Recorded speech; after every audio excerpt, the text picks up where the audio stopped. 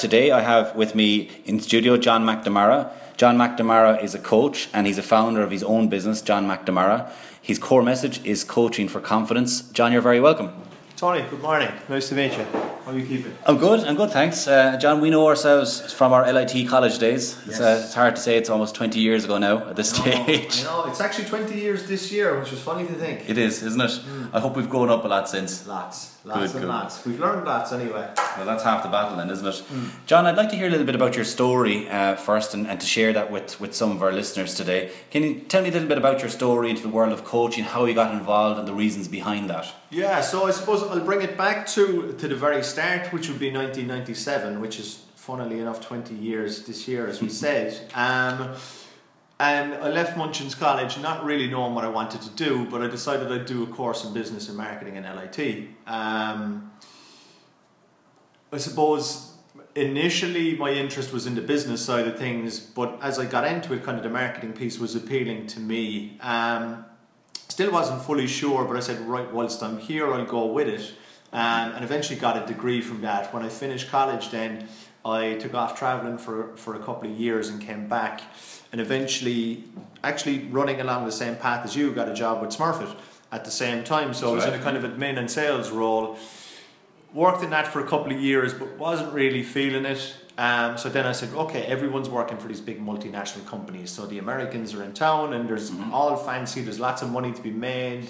So I went working for a big IT company, thinking, okay, well maybe it's not the industry, maybe it's just the company I'm in and I'll give this a go. So worked with them for a number of years, but then probably after about 2 years realised once all the kind of hullabaloo and the joy of making extra money and trips to Vegas and all of these things. Sounds good. Yeah, so it was brilliant and I got to see a lot of parts of the world. I was in Las Vegas 3 times, I was in South Africa and I travelled to a lot of places with the company and got a huge amount of experience working with some of the biggest financial institutions in the world. So I was kind of dealing primarily in the finance sector with IT, so I was over and back to London a lot dealing with all of the large kind of banks, building societies. So I got a lot of really good insights into how business worked, which has kind of helped me. But I suppose I got to the point in my late 20s where a lot of people get to and they're going, okay, I've got a degree, I'm working in industry, but is this it? I'm not really happy. So you say in your late 20s?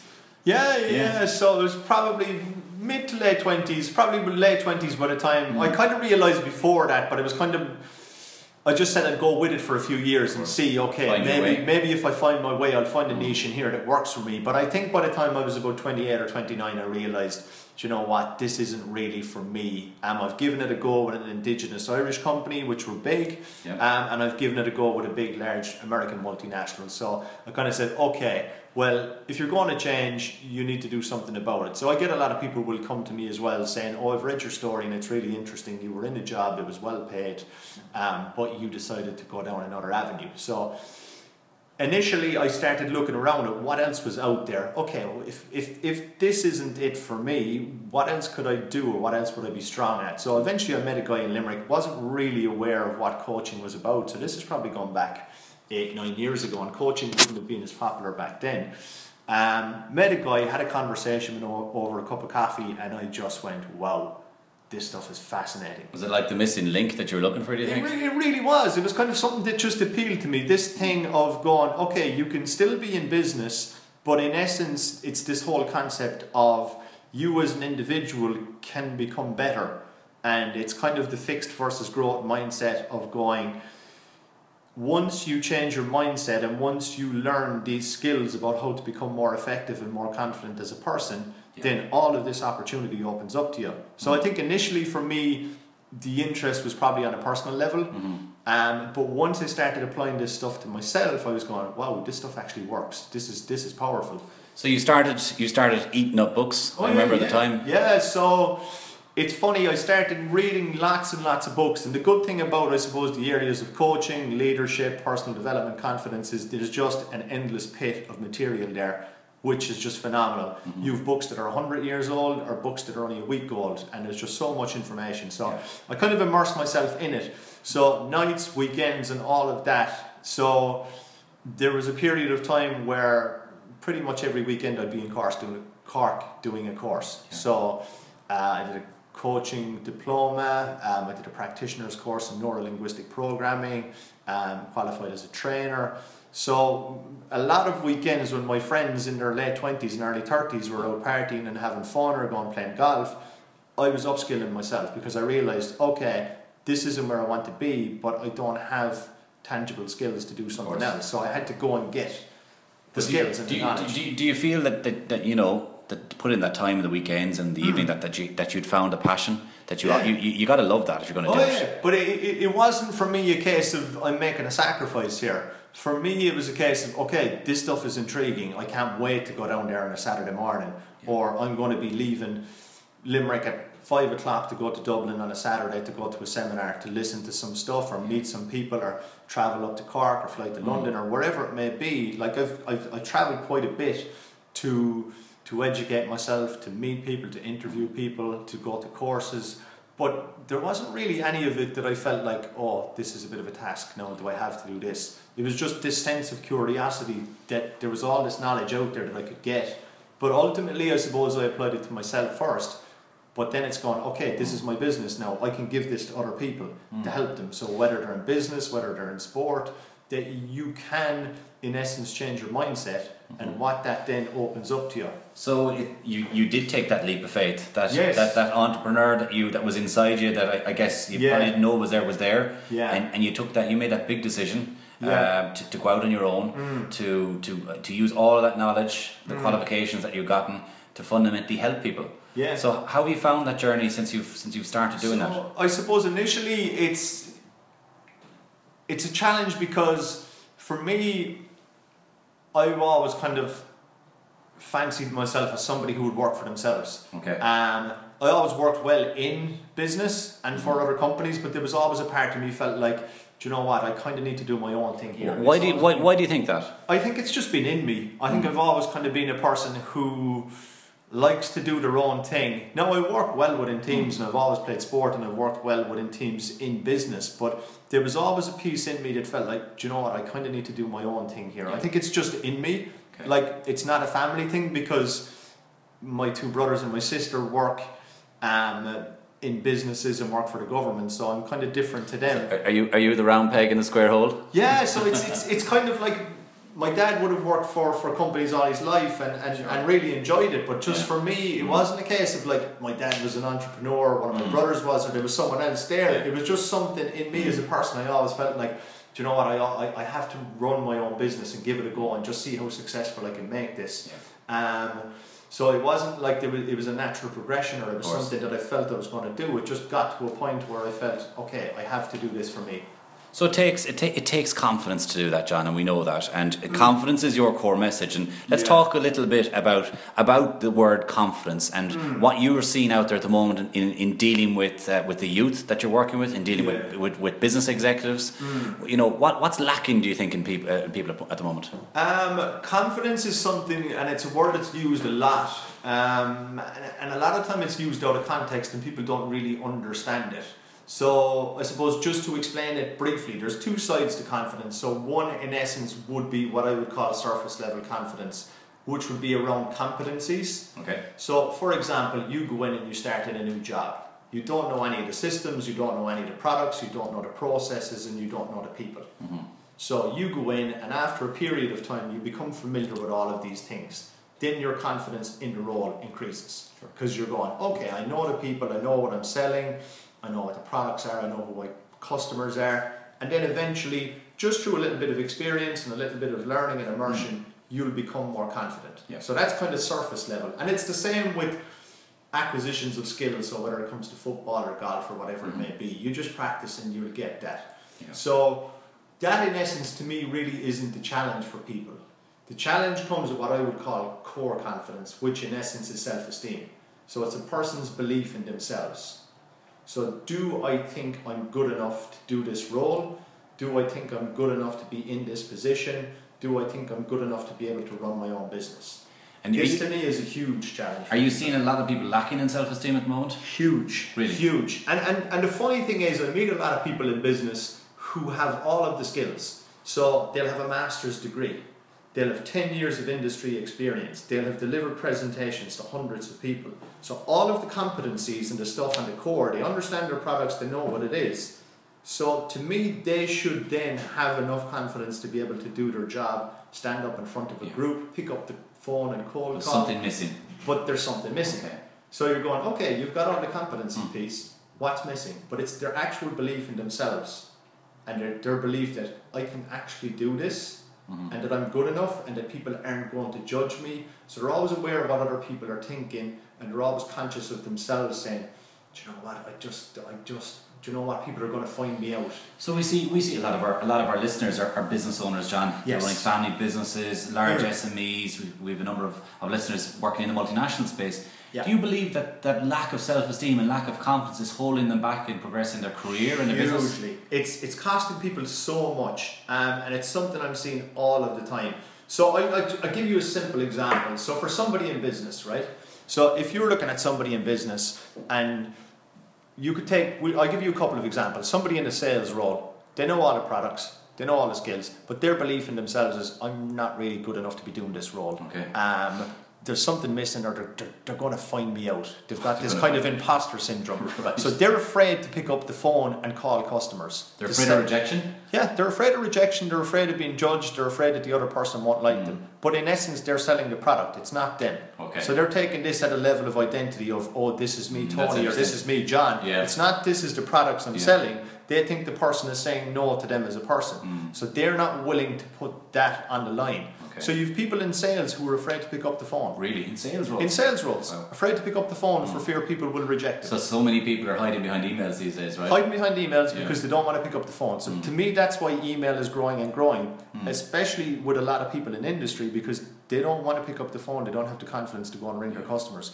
You also have people who have fantastic products, but because they don't believe in themselves, they're not going to go out and push this product. They've got to back themselves. Completely.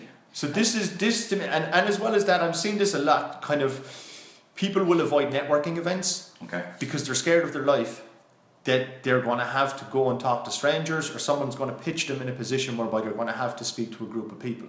So, I mean, how can you grow your business if you're afraid to put yourself in a position to pick up the phone and talk to people? You're afraid to sell, you're afraid to network, you're afraid to public speak. So this ties into confidence. I mean, this is in essence running your business with the handbrake on. So absolutely. It's a huge challenge. It's holding a lot of people back. Yeah. And I find that fascinating, John. I really do. So let's give some advice to some people. There's some basic hints and tips that you're giving people at present in terms of how can they improve their self-esteem? How can they improve their confidence? So the first thing I do is I would take a look at it, and for yourself, you need to look at, is it a competency piece whereby I need to upskill? So for some people it is. They just don't know their business well enough, and this is their challenge. They're afraid to go and speak to people because if someone asks them a question, they don't really know the answer. So for me and what I do, I can stand up in front of anyone and any group, because if I'm talking about this area, I know I will have an answer, or I'll be able to ask a question that will unlock something for them. If you put me in and I'm speaking to a group about selling tractor parts, I'll have no clue. Of course. You'll throw me quite easily. Of course, so competency. So it's a competency. So it's getting as much skill and constantly learning in your field, that you're reading your trade magazines, you're reading your business books, you're speaking to people in your industry to constantly keep on top of it. What the new trends are, what the new products are. So that's the competency piece. So then if we're coming to the confidence piece, in essence, it's an understanding of who you are as a person. So this is key. So it's self-awareness. Okay, what am I good at? Where's my strong sets? What can I promote? What areas do I need to play in? What areas am I weak in? So what parts of me am I looking at and going, okay, there's certain habits I have here that I'm not really strong at. So should they be delegating those and focusing on their strengths? Completely. If they can. If they can. So obviously if you have a team of employees, you can delegate that stuff and you go, okay, I'm really good in front of people. Then you need to be in front of people every day. You don't need to be in the office sending emails or putting Excel sheets together. You need to be doing the value add stuff. We see too much of that out there, John. People hiding behind their computer all day long. And it's easy to do because you can convince yourself that you're busy by being there, but you're actually not. Now, you just hit on something very interesting, John. We were chatting beforehand. This whole busy thing that everybody's saying these days. I'm too busy to read. So you're talking about the competency level. Confidence comes from reading information, taking time out to become familiar with your industry, with your customers, with your competitors. takes time. But everybody tells us, I have no time. I'm too busy. What do you say to that? This drives me nuts because I hear this all of the time. Right. I hear people saying to me constantly, "Oh, John, I'm so busy. I'm stressed out of my mind. I just so much on at the minute." Yeah. But I challenge them and I say, "But are you really? Are you really?" They say, "Oh, I'd like to go to the gym and do a bit of exercise because I know that'll give me more energy and I'll feel better about myself. But I don't have time. But I don't have time." Okay. So one of the things I get them to do is I say, "Okay, here's an exercise.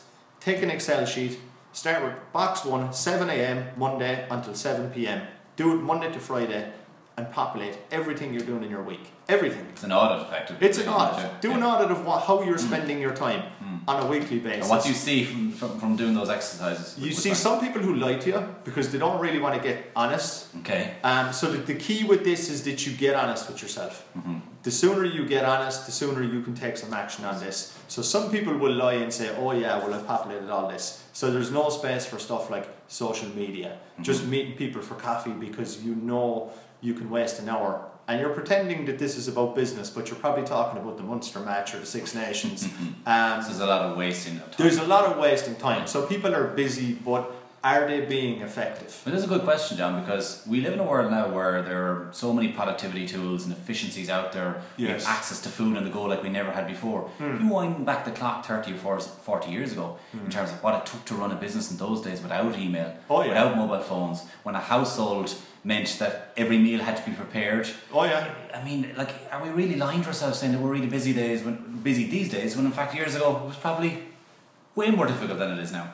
Completely. And I have friends who have one child and they'll tell me they're up to their eyes and they've no time for this, that and the other, and I'm going, yeah, but like our parents had 6, 7 and 8 children and their parents probably had 10 or 12, but they managed to get a lot of this stuff done, but they didn't have a lot of the things in essence which are making us more productive, but a lot of the time are making us more wasteful. And we look at our phone, for example, it's just... We spoke about that, the smartphone. Something we spoke about, and it's just people will just waste hours in a day. It's just distraction. Just scrolling. So it's distraction. Yeah. And one of the things within the audit is it identifies the areas that are distracting you. Mm-hmm. So what is distracting me? What are the habits I have that are taking away my time from the value add stuff? From doing the things I like doing as well. Yeah. Oh yeah, completely. Yeah.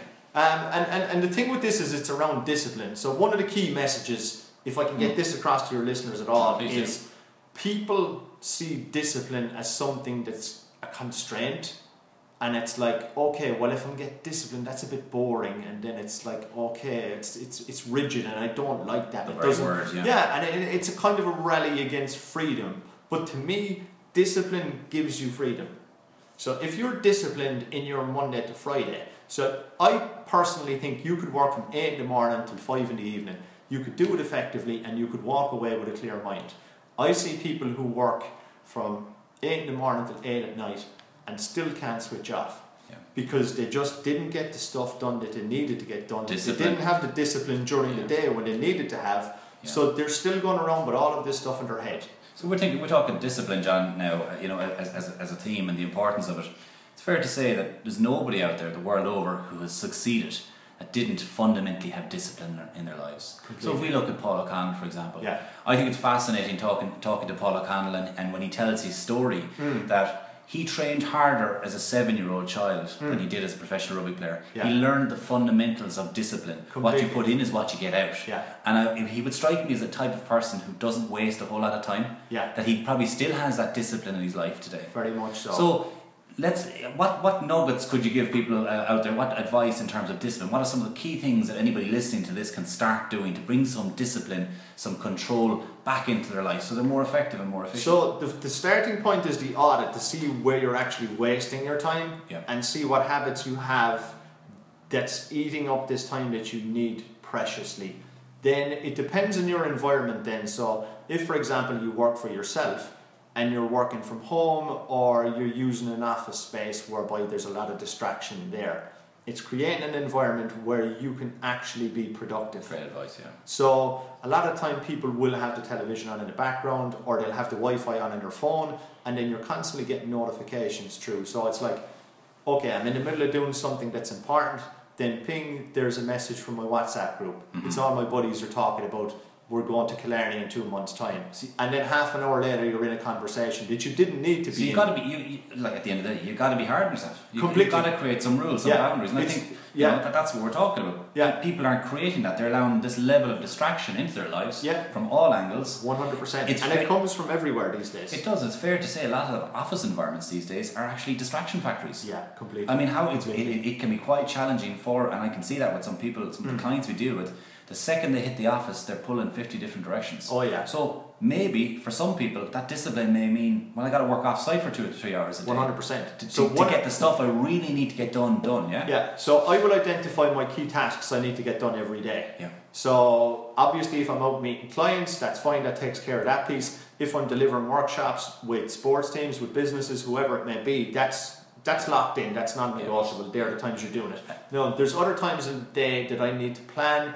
I need to start putting marketing material together. I need to write blogs, whatever it may be. Yeah. So I will go to places where I know I can't be distracted. I think it's interesting. As John's sitting in front of me right now, John still loves the pen and paper. John still likes the physical book. He has what looks like a moleskin diary in front of him. He has 2 books, which he has, and I know from meeting you, John, at different places around Limerick, that you always carry books with you. So you build that into your life, and you're a fan of, I know there are online tools out there for productivity, but you still believe in the pen and paper, in the diary, writing down your to-do list, taking it off, Yeah, so I work off my diary, my Mission Oak diary that I got in Galway. Oh, very good. And even something as simple as that. I meet a lot of people who don't even have a proper diary and don't schedule. Okay. So they've no idea what they're actually going to do with their day or what they're going to do with their week. So one of the things I do when I'm working with clients, especially business owners or SMEs, is, okay, you need to sit down on a Sunday night or a Monday morning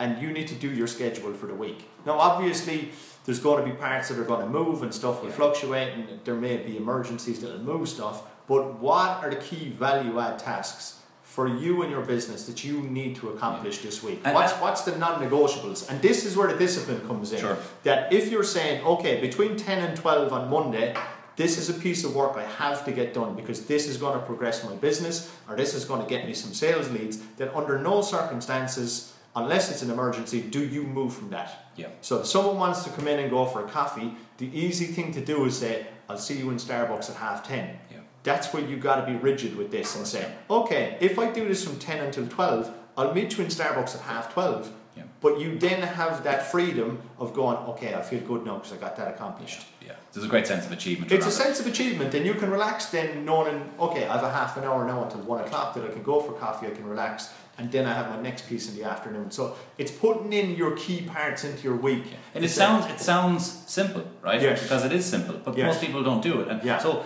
yes, people are planning their week in terms of meetings. Right, but that's a time suck for people. Oh yeah, it's so important, as you were saying, to write down these are the key things I need to achieve this week. Yes. Number 1, from a business perspective, from my job, what I do. But number 2, let's talk about what we're seeing from everybody, John, that we know out there. I haven't got time to train. God, I'd love to have time to train. I can't get to the gym. I have no time for going for a walk. God, I don't even have time for a lunch. Yeah, and the thing with this is people will lie to themselves and convince themselves of anything. Yeah. So I'll see in my gym, I go to the gym in Grove Island, there's a swimming pool there in Grove Island. So there's a lot of kids swim in the swimming pool. So the parents will come in, the kids will swim from 5 until 6. The parents will drop them in to the swimming pool, they'll sit down in this communal area, and I think they all have a big chat about Coronation Street. Or read these there's nothing wrong with Coronation Street. Or read these glossy magazines for an hour. But these same people will tell me, John, I don't have time for training because I'm bringing the kids to swimming and then I have to bring them to the GAA. And I'm going, you sat there for 55 minutes talking about Coronation Street. Yeah. There's a gym upstairs. Yeah. You could have got 40 minutes done up there. 40 minutes is loads for anyone. Yeah. So it's going, okay, you may think you don't have the time, but when you drill down into it, if you're anyway creative, you can make this work for you. You can manage yourself better. Of course, yeah. It's managing yourself better, but it's discipline, but it's self-honesty as well. Yeah, well, that's very it's looking yourself in the mirror and saying, okay, is this the actual truth, or is this just a story that I'm telling myself that's convenient? A lot of what you're talking about, John, will hugely help people that are listening today who feel overwhelmed. Yeah. Life is just running away from them. They're just on this rat race. Yeah. Some people, we believe, thrive on it. They like that feeling. They like to feel that sense. But a lot of the people that you're dealing with that are coming to you, clients who are meeting with you and you're working with them, they feel overwhelmed. Yeah. They're lacking in the confidence. They're lacking in discipline. They've gotten to a point in their life where, that they've probably fallen into habits that they're just not happy with. Yeah. And your role is to help them figure out how they can become more disciplined. Completely, yeah. Find that self-esteem that they're lacking, so that fundamentally they're happier people, that they're enjoying their life. And life. it's been more effective. Like, being busy or having a lot on isn't the problem.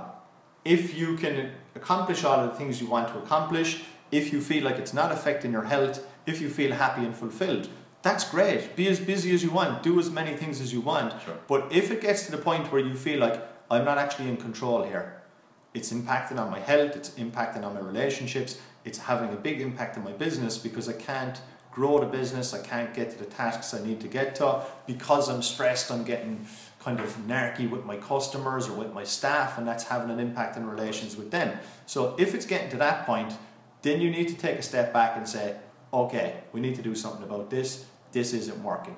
There's coaches there, there's professionals there who can help you with this. Excellent. Did you take a step back and look at this? So someone who's going to look objectively at this and say, okay, this is what you're doing, this is what you're saying you're doing.